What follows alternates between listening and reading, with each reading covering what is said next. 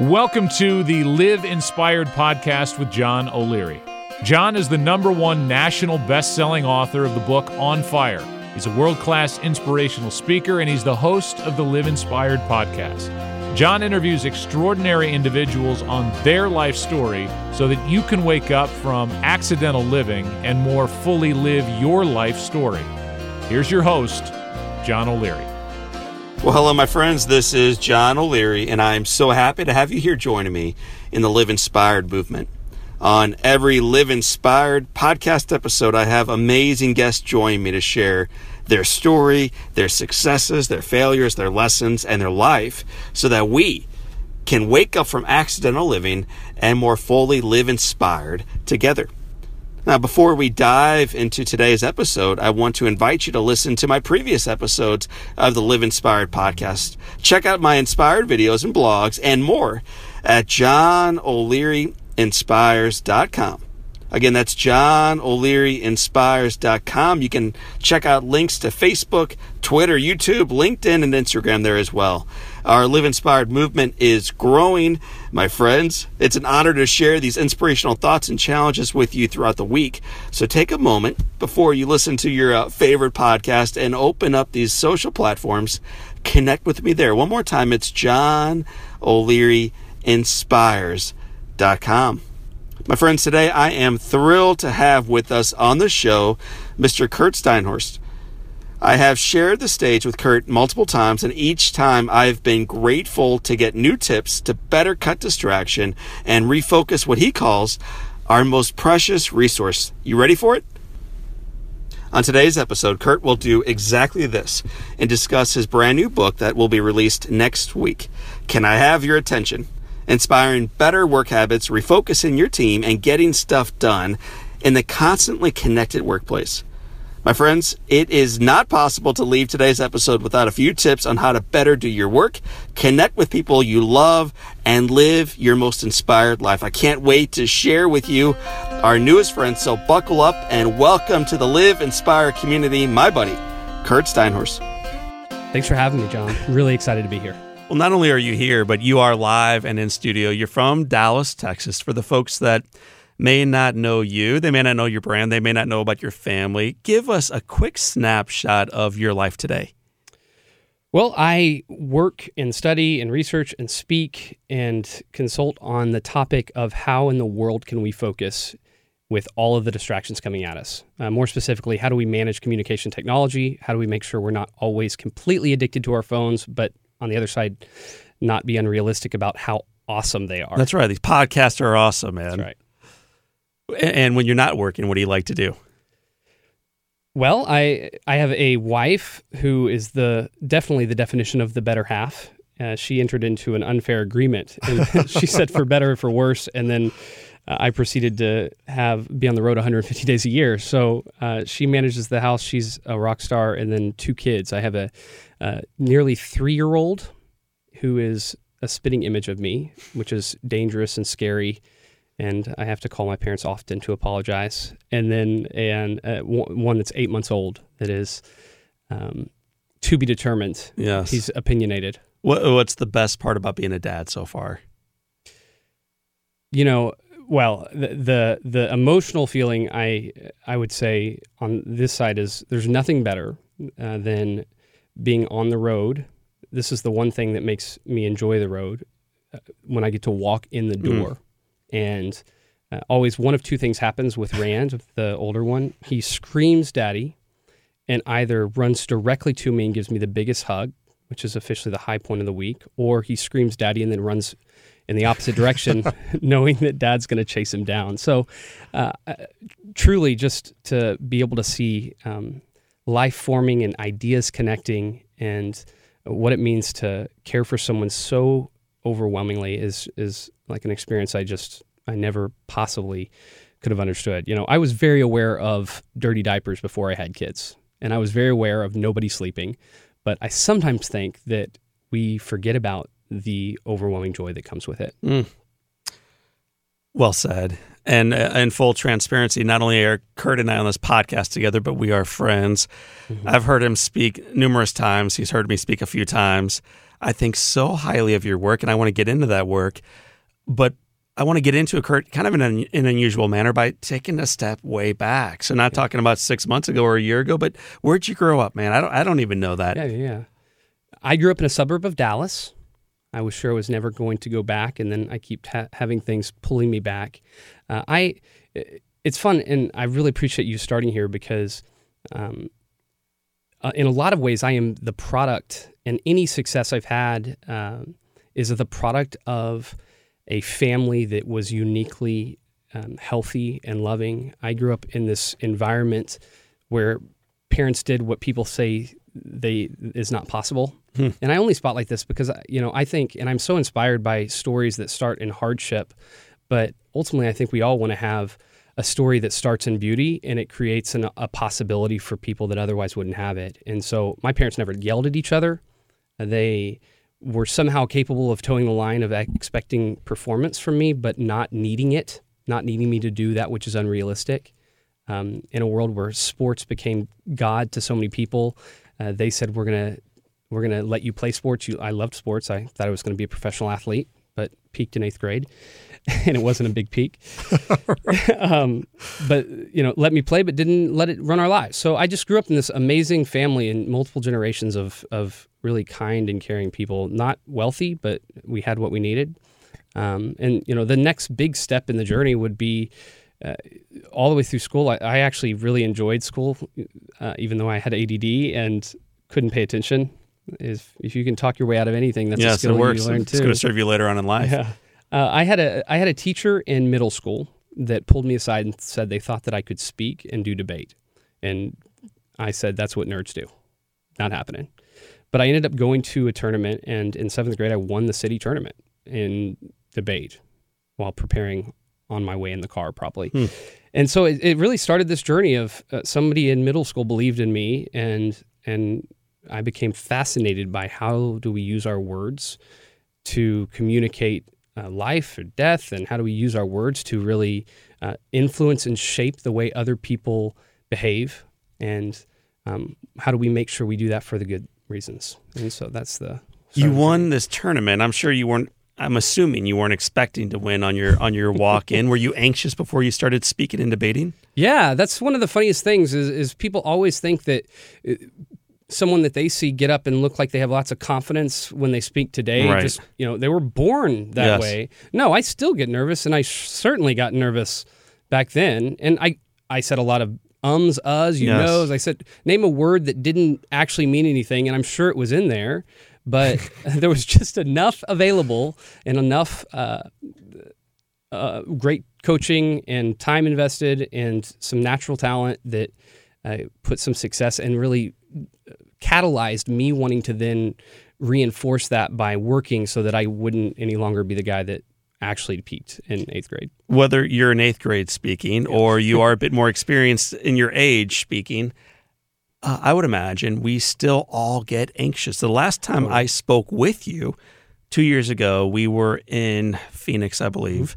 I followed you. And while you were speaking, I was kind of angry because I'm like, I cannot believe I have to follow this guy because you were so articulate and on point, and it made my anxiety just skyrocket. That's me, and I'm just being honest, man. I've spoken 1,200 times or more live. How do you get the butterflies to fly in formation? Well, the only thing you should know is the reason that I went first is because I told them that I was not going to speak after you because the emotional story that you have and the power of your message. I wanted to be able to enjoy it rather than spend the time angry at you for inspiring anyone else. It's interesting. I'm a big believer, and this actually plays into the decisions we make related to focus as well, that we are in many ways the product of the narratives we choose to pay attention to and we choose to selectively ignore. And when it comes to overcoming anxiety, because it's going to be there's a visceral biological reason. It's not safe in the jungle to have hundreds of eyes staring at you. Your body will tell you that you should go into freeze, fight, or flight mode. But we can take back that narrative. And so I've been very intentional in saying, I target a few phrases that I have really on the back burner that anytime I start to feel the anxiety move up, that I say to myself. So one of them is real practical. My kids don't care. It's this warm feeling of I'm going to leave here and these people are going to, my kid won't care when I walk in the door how well or bad I did. He is not impressed at all. And another one is literally saying, I can help these people. The reason I get to speak and I love to speak as a part of what we do is because I do believe that there's unique power in the spoken word. And I think you can look at a large number of people and ask them when they saw real rapid change. And for so many of us, including myself, it really came down to hearing a message that profoundly moved us. And then, taking the things to reinforce it. Obviously, alone, it doesn't work. And so, this reshifting from it's about me to it's about them and I can help them and they don't need me to be perfect. These are things that I say. So, it comes down to, do I have available to me a better narrative at the moments when my body could cause me to want to flee or to perform in a way that doesn't actually help any of us get where we need to go? Helpful as men, ladies, business owners, nurses, educators, also helpful in 8th grade. You're successful as a kid. You go on to high school. What was high school like for you? High school was fun. I've always been ultra social. And so living in this area that I lived in, Dallas, in Plano specifically, we had a really awesome academic experience. So I got the combination of being able to really be in front of teachers that really pushed us academically to achieve. And so I felt like I had a good academic background, but socially, it was really, really some of the most fun times of my life. Kind of formed a foundation of what it means to navigate the social world. Do we need to have your family tune this part off? Should we go ahead and fast forward about 3 minutes? That's funny you say that. We all have our moments that we would look back and say, wow, I wish I wasn't 17 when I was 17. I wish I was 35. But I was 17, I made it out, and I had a really fun time through it. The most fun thing is I'll never forget, I just graduated high school, and I tell my parents that I don't think life can get any better. And they said, just wait. And it is interesting. I'm not a believer that every life stage is better. I think that we just enjoy the beauty where we are. But it really has been that way. I haven't had a season of life that I didn't think, man, this was one I would do again if I didn't have to lose what I'm doing now. You not only enjoyed the season in high school, apparently you thrived during that season in college. I understand you were president of, was it Texas? I don't want to get it wrong. Yeah. You tell me. I had the chance 1 year to serve as president of my class at Texas A&M University. A&M. Gig 'em. Okay. Whoop. Sorry about that for everyone who's not an Aggie. Yeah, it was really a fun experience. The chance to represent and to be in front of leadership on behalf of the student body was a very interesting chance to grow as a speaker, communicator, learn what it means to work with people in different spheres of life, including alumni, former students, and I joke that was probably a moment that I don't know that I'll have another one like it, because it was the first time that I was on a larger stage and was thrust into a leadership role. But I will say, here's what's really interesting on the other side of that. I will never forget when my term came to an end. The night that happened, and there was this dark night of loss. Well, who am I now? I was cool on a very tiny pond. I was known in a very small pond that felt very large. And now I had to figure out what identity looked like outside of some external accomplishment. And that's a real important moment for me as I look back, that all of a sudden I had to make sure that I was not tying who I was, even though I was a person of faith and I already believed in things that made me a part of a bigger story. But the real truth is I had allowed and thought that achieving something on the outside would be what I needed in order to get validation, in order to be thought of and to internally believe that I was successful in performing. And so I learned that lesson early enough that it helped me not shape my direction and allow myself not to just be chasing whatever the world told me I should do moving forward. Kurt, the idea of who am I now is something that we all struggle with during various seasons. So whether it's grade school, high school, college, you were the best shortstop of all time in 5th grade, and now you're in the middle school and you're number 3 on the bench. Or when you get a great sales job and then you realize, you know what, I'm not as great compared to everybody else. I mean, the reality is we're continually throughout our lives asking ourselves, well, who am I now? Now that the season has come to its appropriate or painful end, who am I now? So what did you learn about yourself during that time, and how can we also grab onto some of those ideas, those tools to apply as we discern who we are in our lives now? Yeah. Fundamentally, I would say that I learned that it is really easy and dangerous to seek something external as the fundamental in terms of what we define ourselves as. Now, here's the other side, though. There's also this self-esteem movement that basically says you don't have to be anything, you don't have to do anything, you're awesome. and that's just as dangerous, because we actually do need a little bit of discontent in what our current life looks like in order to fuel performance. We just have to, just like all things, live in tension.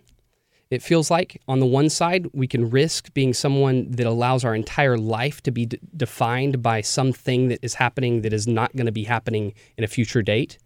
In fact, I've had a chance to work with a number of athletes on speaking, and you can see some of this happen. Not all of them. There's the difference between this community of athletes that thrive the next stage, and then those that, might occasionally do an appearance but really do nothing for the rest of their lives. Mm-hmm. And it's like they've gotten stuck. That's who they are. But then on the other side, we don't want to be someone that. I had an employee that was wonderful. You just have to ask the person, but unfortunately, they weren't actually doing their job. And any assault on, Carol Dweck calls this the fixed mindset. Any assault on the core that we are excellent by our nature is actually something that we halt. So if it's hard, we'll stop because that assaults that idea. And what we really instead have to do is say, I don't like who I am right now. I don't like this. This thing is not what I want to be. I'm gonna do the things to become really good at my job. So it's that tight balance that's hard, but one of the most important tensions we should walk through for moving forward. Best job you've had since graduating college, besides the one you're currently doing? That's cheating. Man, I'm going to kind of cheat here and say that it was the first business I started was helping people with speaking. And it was because I'd been in, actually, I'll answer this more fairly because I was going to cheat and say it was the former business that is still going, but not what I focus on. I had a job where I was an agent at a speakers bureau, and I got a chance to learn and sit underneath. The interesting thing about a speaker bureau, and a lot of people don't even know what it is, but it's where people that are well-known, have a big platform, get booked for speeches. Well, as an agent, we're booking all sorts of anyone and everyone and basically serving as a real estate agent for that business. So that means my job was to get to know the most fascinating people in the world and to hear their story, to listen to them speak, and to be able to then communicate what those ideas were to people that were interested. And so I basically, I spent years upon years upon years in school, and I don't think any of that had as good of an education as the 3 years I spent basically in a deep digestion of great content that was seen as really valuable in the market and was really helpful for people. So that was really looking back on that, I know it's been a little while. Was there one guy, one gal, one presenter that you worked with where not only were they phenomenal on stage, but their mindset and heart was as beautiful off stage, and that's why you look at them as being one of your absolute favorites? I'm going to answer that. I'm going to give a couple for different reasons. So Brian Flanagan was Zig Ziglar's right-hand man, and he was a personal mentor that actually encouraged me in the business. And Brian still speaks, and he's just one of the good guys. And so, in fact, he's one of the good guys at such a level that you don't know him as well as you should because he always was helping others. So Brian's a guy that I look up to. Back then, one that I know was actually a really cool opportunity. Mark Thompson is a Stanford guy, and he was the co-author on Jim Collins' book, he was the sequel, Success Built to Last, and has done several things since then. Has an amazing resume, but he's a guy. that was just more kind off than on, and great on stage. And why I say it kind of comes full circle. As I have this book project I'm working on, I reached out to Mark and just said, hey, would you help me look at it and tell me if I'm crazy? Do you think it's good? And, 15 years later, and we stayed in occasional touch, but not close touch, it was the same Mark.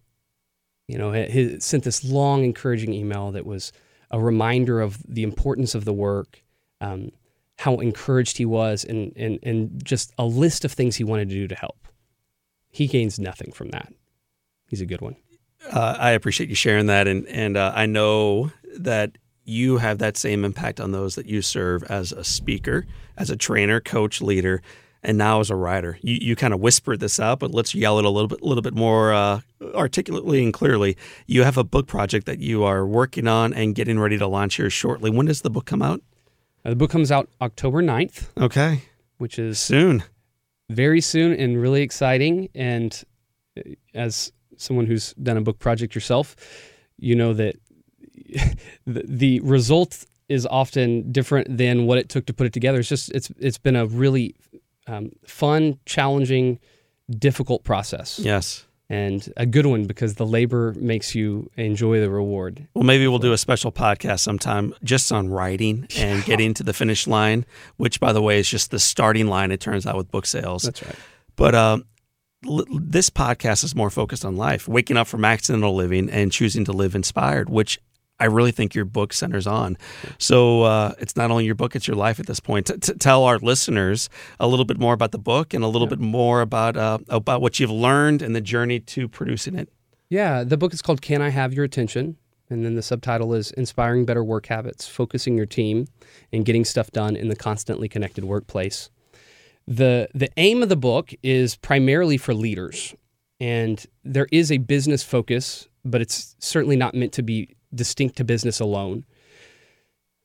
What's interesting about this issue around distraction is, I could give you the newest stats on just how distracted we are. We're, more often than every 6 minutes, we're checking our phones. Go ahead and brag on some of this. I think we kind of vaguely get that we're distracted.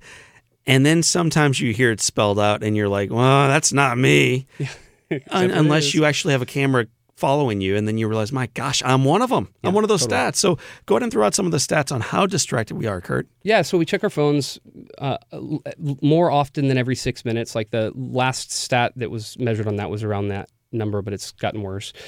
We are, in fact, there's like no sphere that it isn't impacted. So at home, those of us in relationships spend 60% more time connected to digital media than in conversation with our spouse. We are 4 out of 5 people when on the road check their phone while driving at some point.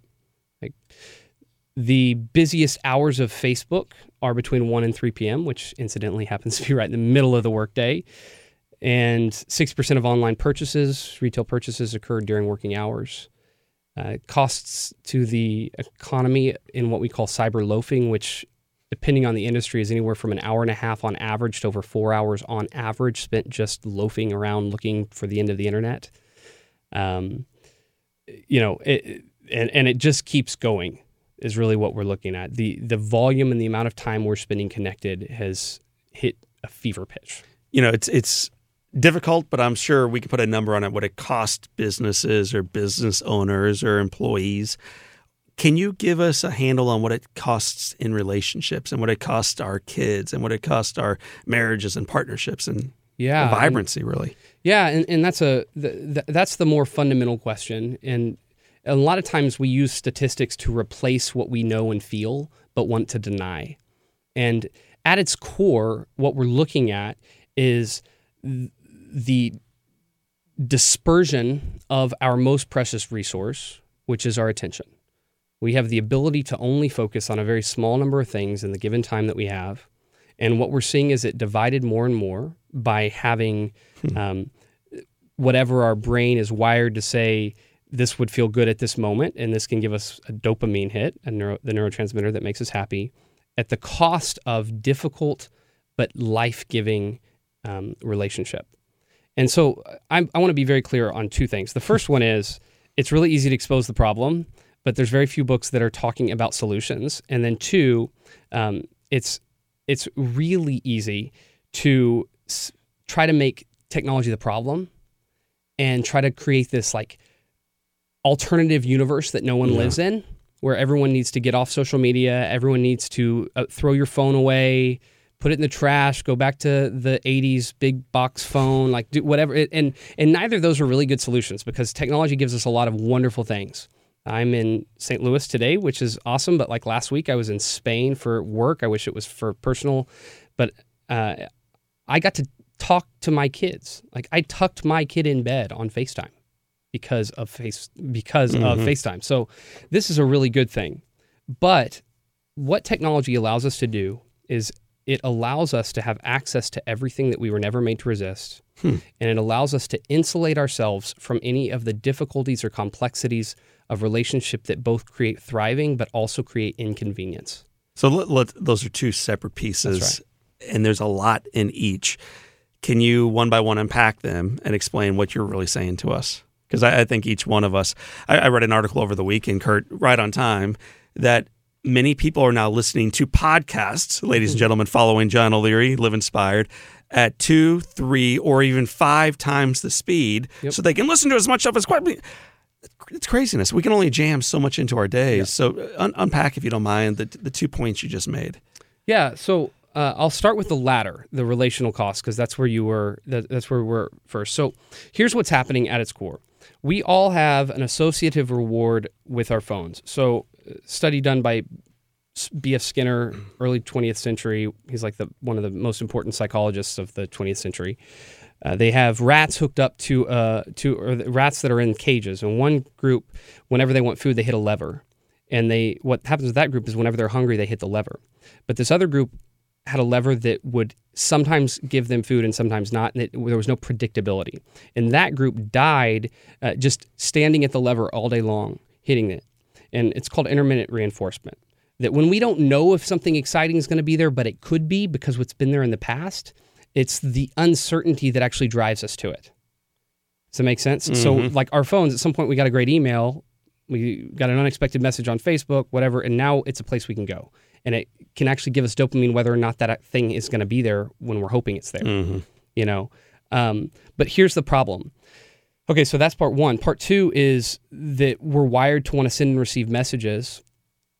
Digital allows us to send and receive messages without having to have any inconvenience. We get to control the experience. So digital is really good for efficiency, and it's really good for allowing us to send a message and then not have to be beholden to it. So let's not kid ourselves. Having to sit by a phone hours waiting for when that call could come in is really inconvenient. You know, on the other hand, the way we have emotional empathy, the way that we build relationship involves the way the brain uses something called mirror neurons. I see you smile, my brain interprets that as my own smile. And now we build rapport. I say something offensive to you, like, oh, you look bad in those clothes. You get offended. Now I learn never say that. Never say that. Like, you look great in those clothes. Thank you. Great. Like, and this is how we manage healthy relationships. This is how we have better ways of handling conflict.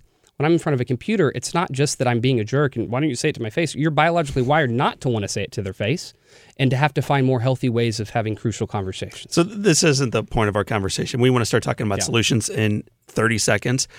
But in the 29 seconds as we tick toward that, why is it that the internet provides such a beautiful place for bullies to troll and to abuse and to belittle whomever? I don't even want to name drop right now, but it's almost anyone with any type of following.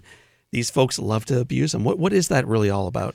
It's complex, but to simplify it, what's happening is when you don't see the voice and the facial expressions of the person that you're having to communicate with, you don't bear the consequences that your brain was made to bear to keep you from acting that way. And that's not a matter of like setting policy. It's not going to change. It's a matter of finding ways for us to actually engage the communities that we're in, be present in the communities we're in, and by being together, there's a study that shows just 5 days away at camp with no technology, your empathy levels go back up. And so really, it's not a matter of saying we're never going to be connected. It's a matter of saying we're not going to allow the digital to push us away from intentional moments with our families. And that's really where we start moving towards solutions. So let's talk about some of the solutions, Kurt. Fundamentally, technology is an access issue. In fact, Martin Heidegger, a philosopher, says that it's technology, the essence of it is the summoning of everything into assured availability, meaning that we have everything we want at our fingertips. That's awesome. You put that in context, though, over the course of history, and we're talking about something that's just absolutely unprecedented. To reconnect back, it really starts with setting up barriers to that access at intentional moments. And so a really short, simple question I would have is, for every sphere of your life that is really important, like that you really care about, have you intentionally set up a reasonable time to be disconnected and for people not to have easy access to you? A lot of the work I do is with businesses and leaders, and there's been this, what makes it hard in business is that so many of the leadership principles that have defined leadership actually exacerbate this problem today. Agreed. And that's where we start to really have issues because, for instance, a leader's always been taught he should be available. Open door policy. Mm-hmm. We've all heard Murphy's Law. I say Murphy's Law of attention is if they can reach you, they will. Mm-hmm. And so we have an open door policy because that's what a good leader does. And now the leader has hundreds of inputs at them all the time. And what does it do? It eliminates the one thing that makes them good at leadership, which is space to process, prioritize, and create. And so it's not spending all day long disconnected. And I think that's really what we have to make sure we're real balanced on. Hey, be connected. Enjoy Candy Crush. Yes. Look at Twitter, but select intentional times and intentional spaces where we say during these times and spaces, we are going to pull away and set up the systems and boundaries so that we can't get to the things outside. Individual, or is there a best practice of a certain amount of time with a certain amount of frequency? That's a great question. We love simplicity, right? Yeah. So what I should do is I could make a killing if I just said, these are the 4 rules. The problem is we live in complexity and every role is different. So what I do is we have vault sessions. We talk about saving our most precious resource, which is our attention. In an information-rich world, that leads to a poverty of attention. You got more coming at you. The one thing you don't have is your attention. And so we do vaults. I do 2 40-minute sessions, typically, depending on travel and speaking and things like that. Paul, who's the COO, his job is to make everyone else in the organization efficient, which means that he does need to be available. That's part of his job. So he intentionally sets aside time when others aren't in the office to be able to step back, prioritize, think, and process. Really what he means is he just waits for when I leave because I'm the one that causes all his problems. When you are at home, a dad, a husband, a son, friend, neighbor, rake leafer, you do all the stuff of life. Is there a set amount of time that when you come in the door, what's your normal evening look like and what's your morning look like, Kurt? Yeah, great question. We used to do 7 to 9 p.m., no phones, but the rule was that if someone texted you, you could reply because we wanted to be realistic. But then we had kids and that ruined that. So what we do now is I basically put my phone down and hide my phone when I walk in the door, and then until we go on a family walk where we don't bring our phones. And then when we have dinner, sometimes one of us will have our phone, like especially if we're out. Mm-hmm. But otherwise, we put them both to chargers and we get rid of them. So basically, it's from the time I walk in the door until we're moving the kids towards getting ready for bed. And then from then on, that's the thing about technology. It's awesome. So we usually process and have a little bit of a discussion, and then we'll flip on TV and I'll have my phone out and I'll reply to some emails and do all the searching to the end of the internet that's available to me. What are the benefits?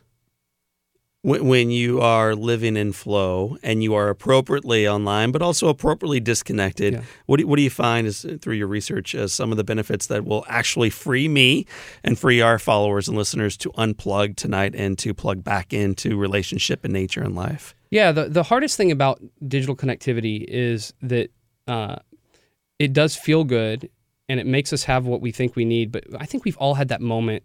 I can give you statistics on 2/3 of people going to Facebook and feeling worse than when they leave. But we felt that like I've now checked. Why don't you say that again just so times. we hear it? Because I think we have read that and we don't believe it.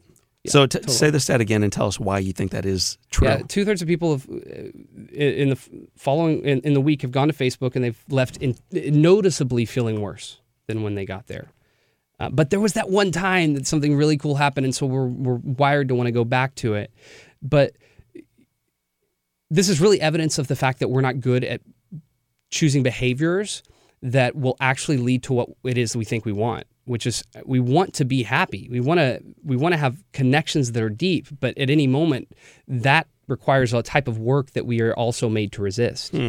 And so what we have to do is we have to set systems in place and also be realistic. So really, stepping back a step earlier in the book and in the work that we do, we always want to start with the question of what is a healthy model for thinking about focus? Because we start to get to really practical solutions without really understanding what's in play.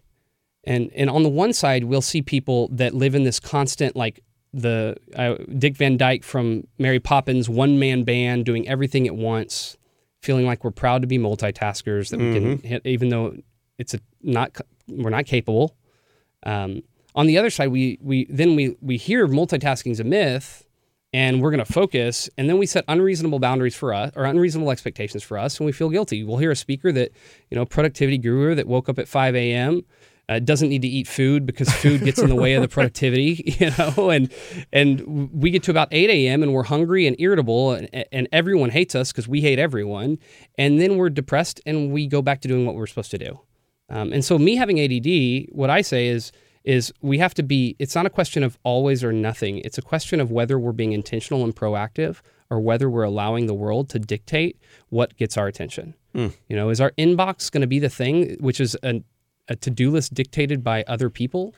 Is our base wirings on Facebook, which gives us a level of connectivity but lets us avoid deep relationships? Are we going to let these things let them drive us? And that's the thing that we have to start saying is, no, I'm going to be among the few. I'm going to be among those that equip myself to be realistic, intentional, and proactive in my decisions. So I love it individually. I understand how we can do this for our kids, even if it's hard, even if it's unpopular. Help me understand, and it's really not for me specifically, but it's for our listeners and for my friends who are tuning in, when the spouse or the partner or the coworker doesn't see eye to eye with these ideas, and every time you're with that person, they're looking down, and every time you start opening up your heart, their pocket rings and they turn away from you. Yep. How do you get on the same page, in particular in a partnership? That's really, really, really good as a question. It's not easy. This is where the rubber meets the road, isn't it? There's a few things that we have to always be aware of when we start having these types of conversations about our technology. Layer one is that we have to always start by saying we understand why we're all drawn to it. If you understand the science, which is fascinating and interesting and also scary, you'll understand that there's a reason all of us are drawn to it. And shame is a really bad, I know that you're obviously friends with Brené Brown, and she's the best at it. It's a really bad motivator. And so entering into these discussions with grace and kindness and saying, hey, I want to just figure out how we can get more of what we want while enjoying that stuff. Rather than like, you just keep looking at your phone, and now I'm angry at you. So that's number one. And number two, I would say the conversation needs to happen at a time that isn't at that heated moment. So what we talk about often in organizations is setting up a communication compact discussion, because we'll talk about everything in life except how we want to communicate with each other. And so this is just saying, hey, guys, I want to set up with the whole family or the team, and I want to actually ask questions about, like, how do we want to engage each other? Like, what are our how do we want to communicate? Like, because if I set a rule as dad, as my kids get older, they're a little too young, and say, hey, you get home from school, no phone, period. Well, all of their friends might be on Snapchat and they might be live chilling or whatever that is. And it misses a chance for community in a weird way that doesn't make sense to me. How do I let him have that while also saying we're not going to let it be the thing that keeps our family from being deep? And these are discussions that can only happen when we're safe and when we're intentional outside of the heated conflict moment. Any resources that you are providing as this book launches? I know it's going to do extraordinarily well, but is there a site that people can go to, or is there a place where we can learn more? Yeah. So our organization, the consultancy, is called Focus Wise. It's pretty simple. How do we make wise decisions with focus? So we have on the front, it'll have this, but focuswise.com. And then if you backslash CIHYA, can I have your attention? And we are producing just a slew of resources, from videos for every section, because the book is actually designed to say, how does every aspect of work need to be rethought from a leadership standpoint? How do we rethink the way we're setting up our communication systems? How do we rethink our space? How do we rethink the way that we're handling and managing tasks and delineating and delegating? Mm-hmm. And so, but there's a lot to it. So there's a lot going to be a lot of resources on that in this particular category under the section on communication. And you don't have to have the book to do this. I want it to be a resource. We even have a discussion guide. So literally, these are discussion questions we can ask as a group. Awesome. And make it easy. Yeah. When we put down that book and close it, put it back on the bookshelf or hand it on to a friend, what do you hope is the one lesson that we take away as a reader? My hope is that, you write 300 pages and try to boil it down, but it's a really good question. Fundamentally, I want people to rethink the way that they're managing their own attention and the attention resource of the people that they are in leadership over.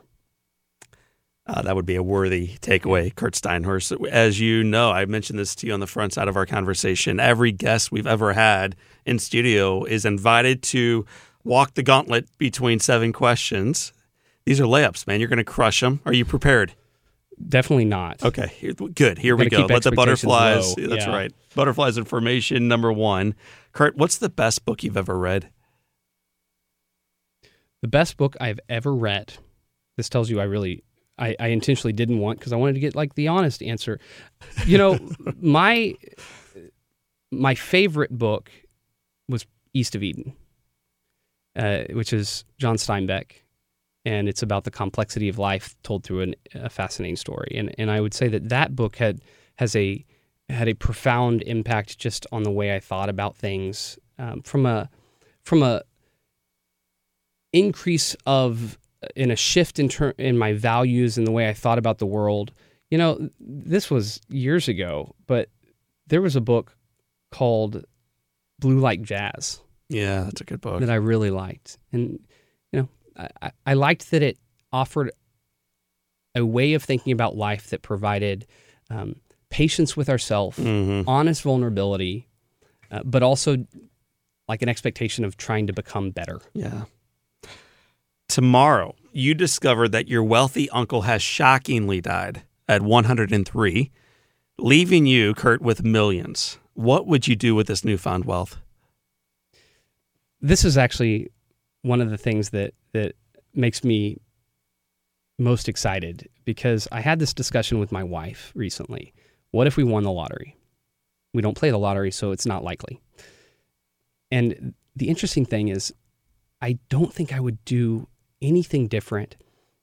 I am so passionate about the work that we get to do that it's not driven by money. Mm-hmm. Now, what would be different is I'd probably take a vacation, and I would definitely hire more staff so that we felt we were better equipped, yes. rather than at times overwhelmed.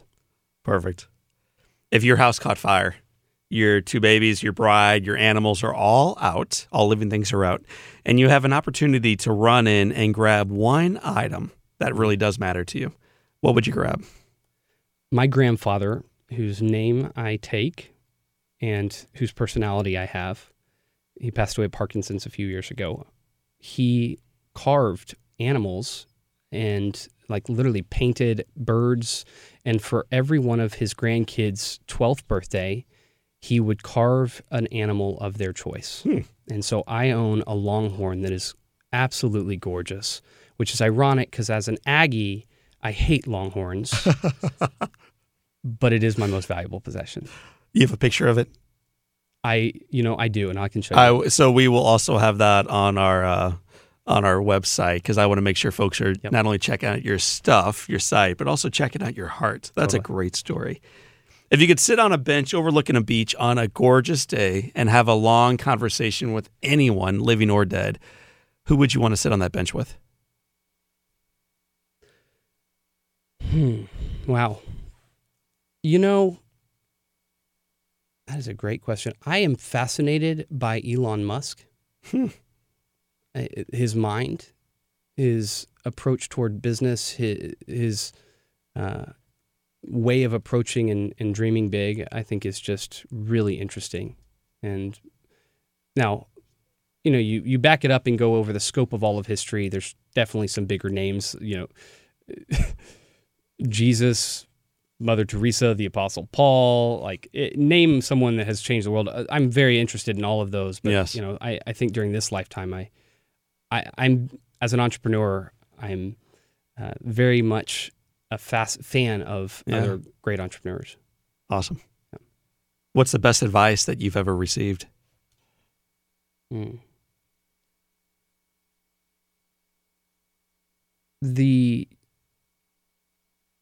mentioned earlier that I have a really good family, and so in a lot of ways I feel like that there was no single piece of advice, but it was just this constant refining and repositioning of advice. And so one that I know that has been really resonating with me recently is the reminder towards, as I parent, that what my kids need to learn is wisdom, not rules. And a real good friend just said, you want your kids to be wise, you don't want them to be obedient. And so in terms of the last 3-4 years, that's probably been the one that I find myself going back to and asking, how do we create wisdom for kids and for us? It even is, the basis of the business. Well, we have half that going for us in our O'Leary family. There is a little obedience at home. So now we're just praying for wisdom. All right, man, what would you tell your 20-year-old self? Take a break, relax. It's going to be okay. She isn't that cool anyways. Final question. You ran the gauntlet. We made it to the finish line. It has been said, Kurt Steinhorst, that all great people can have their lives summed up in one sentence. How would you want your one sentence to read? That he gave his life and his resources to helping other people become healthier and more whole. Kurt Steinhorst, friend of John O'Leary, great man, phenomenal presenter, new, soon-to-be best-selling author. We are honored to have you in studio with us today. Well, truly the pleasure's mine and the honor's mine. I couldn't be more grateful for the time together. My friends, that was Kurt Steinhorst. This is John O'Leary, and today is your day. Live inspired. Well, I told you Kurt would be offering some amazing tips on how to better leverage your attention, right? Maybe my favorite was his recommendation for talking with your significant others and coworkers about creating intentional time for tech. And I also loved the notion of the Longhorn, that carved wooden Longhorn his grandfather made him for his 12th birthday. Very special. My friends, to get all my favorite moments, check out the show notes at johnolearyinspires.com. Again, that is johnolearyinspires.com. If you haven't yet, please rate and review this podcast wherever you're listening to it. Please encourage your friends, your family, your coworkers to check it out also. As always, I'll look forward to joining you for future episodes and our next guest next Thursday morning. So for this time, and until next time, this is your day. Live inspired.